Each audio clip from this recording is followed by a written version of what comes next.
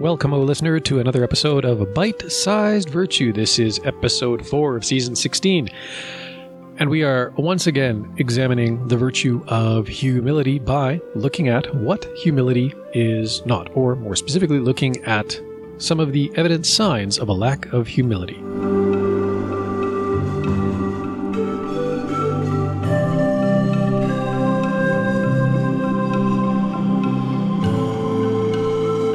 So if you're joining us midstream, you might want to go back to episode 1 of season 16 of Byte-Sized Virtue just to learn a little bit about from where these signs, evident signs of a lack of humility, are coming from.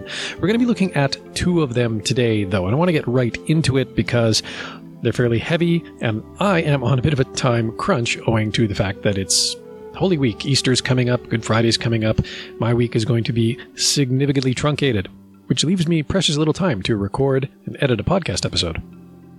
So, being that this week ends with Good Friday, I did actually want to jump ahead slightly because I want to skip over the next point. This would be the 5th point that St. Josemaria Escriva raises about evident signs of a lack of humility. I want to go to his 6th and 7th points because, well, A, they're both related, and B, I think they sort of more fit the somber tone of the week. The 6th point is, and again, these are signs of a lack of humility, not being aware that all the gifts and qualities you have are on loan. And the 7th point is rather like it, not acknowledging that you are unworthy of all honor or esteem, even the ground you are treading on or the things you own. Like I said, a little bit heavier, a little bit deeper for this particular week. Let's tackle the 6th point first, because it is in order.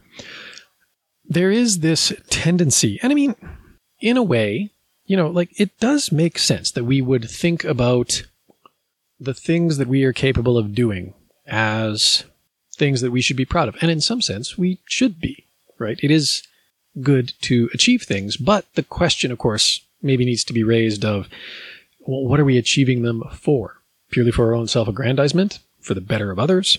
We can do things for lots of reasons, and not all the reasons we have for doing things, even good things, are themselves good.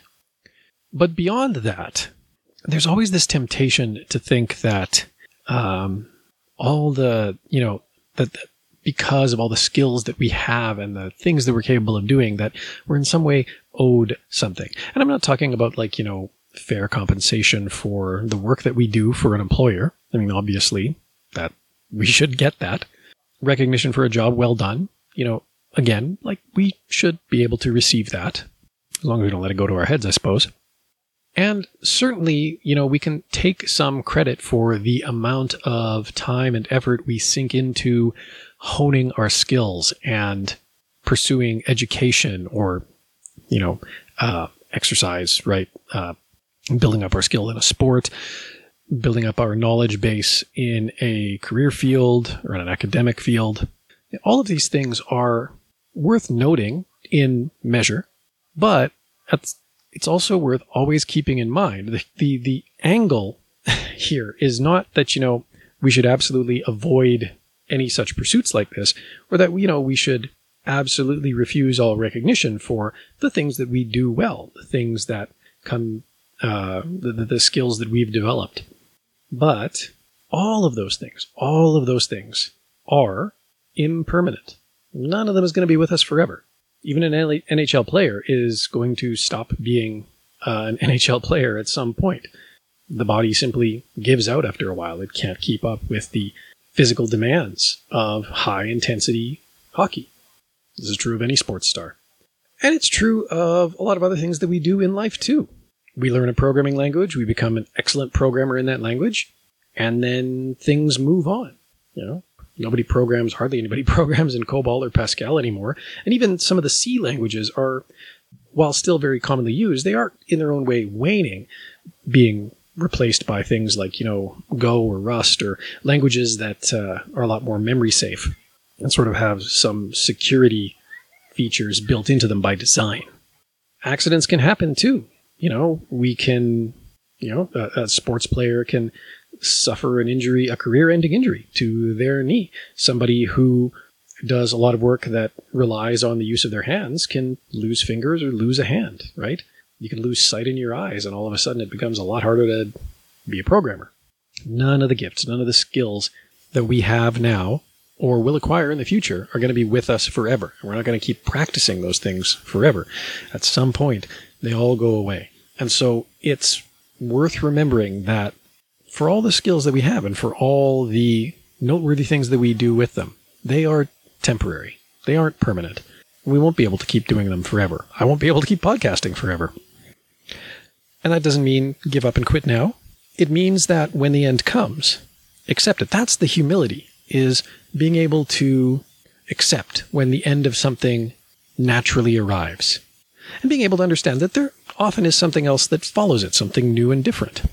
I used to be very, very passionate about photography, and I still love taking pictures and occasionally working on them in Adobe Lightroom, but I don't do anything even remotely professional with a camera anymore. But what came after that? Well, turns out podcasting did. So what's going to come after podcasting when that opportunity, finally dries up and I'm not able to keep recording episodes with any kind of schedule whatsoever? Who knows? If I'm going to approach that with humility, I just have to be able to recognize when that end comes. And I can mourn losing a thing that I enjoy doing, but I can also then be, I can recognize that it's not the end for me, that there's something else that'll come along that I will be able to pursue with that same kind of passion that I now do podcasting. And that brings us, I suppose, to the seventh point, because, it is good, we do noteworthy things in our lives. Hopefully we do noteworthy things in our lives. Hopefully we do things that benefit other people. And it's sort of just natural when someone does something to your benefit to express gratitude toward that person. When someone does something of, with an exceptional display of skill, like we remark on that and we note that. And it's not that these are bad things. But again, we really have to be careful about becoming too attached to these sort of things. Really have to be careful about letting those things become the focal point of our identity. I was seeing an article about, it was one of those Facebook listicles while I was doom scrolling. I should really stop doing that, but occasionally one falls into the trap. ADHD for the win, right? But the article was something about, 50 people who clearly peaked in high school. And it talks about people who just, they can't ever let the cheer team go or the football glory days go. Or even like, I just mentioned ADHD, right? And I've had sort of some soft arguments, some low-key arguments with people about like what that means and how it defines you as a person. And I'm just like, I don't want it to define me as a person, right? Like I can be an interesting, dynamic individual who just happens to have ADHD, or I can be the sort of person for whom I have ADHD is a substitute for having any other kind of personality. I want to be the former, not the latter. It's not bad to receive praise. It's not bad to do things that are noteworthy. But again, these are all things that are temporary. And we should always, always, always be mindful of the fact that they're temporary. The praise is temporary. Our skill is temporary.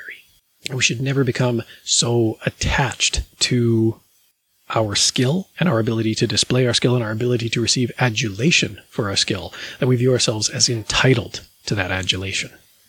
And it helps also not to be attached to things, whether that's a house, a car, a person, a place we live, the computer that, we do all our gaming on.